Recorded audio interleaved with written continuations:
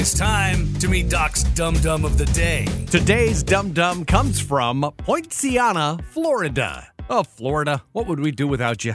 Citizens call 911 for a variety of reasons. There are obviously actual emergencies. Then there are calls for situations less than emergency worthy. But this is a new category. Criminals calling 911 while committing a crime. Again, it's not someone like a victim or a witness calling to report a crime. Nope, this time the bad guys called 911 in the middle of burglarizing a home because they needed help. A man and a woman broke into a home in Poinciana, about 35 miles south of Orlando, and while they were still in the house, they called 911 for some reason. They didn't say anything when the call was picked up, so deputies were dispatched to their location. And when the cops got there, the female told them they did call 911 to ask law enforcement for assistance. They needed help moving stuff from the house they were robbing, and they were hoping to hitch a ride to the airport because they wanted to spend the weekend in New York.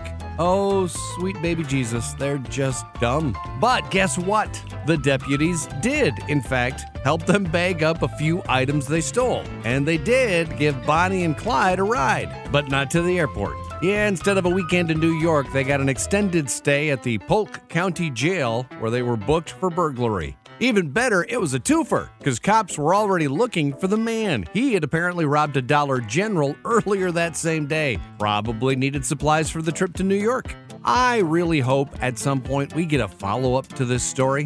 What were they thinking? It's not like they dialed a wrong number, so did they really think 911 would help them pack and give them a ride? That's not how this works. That's not how any of this works. Look, I'm not saying all crooks are dumb, and I'm not saying all dummies are crooks, but there is a definite cross-contamination. To the dumb dialers of Poinciana, you are Doc's Dum Dums of the Day.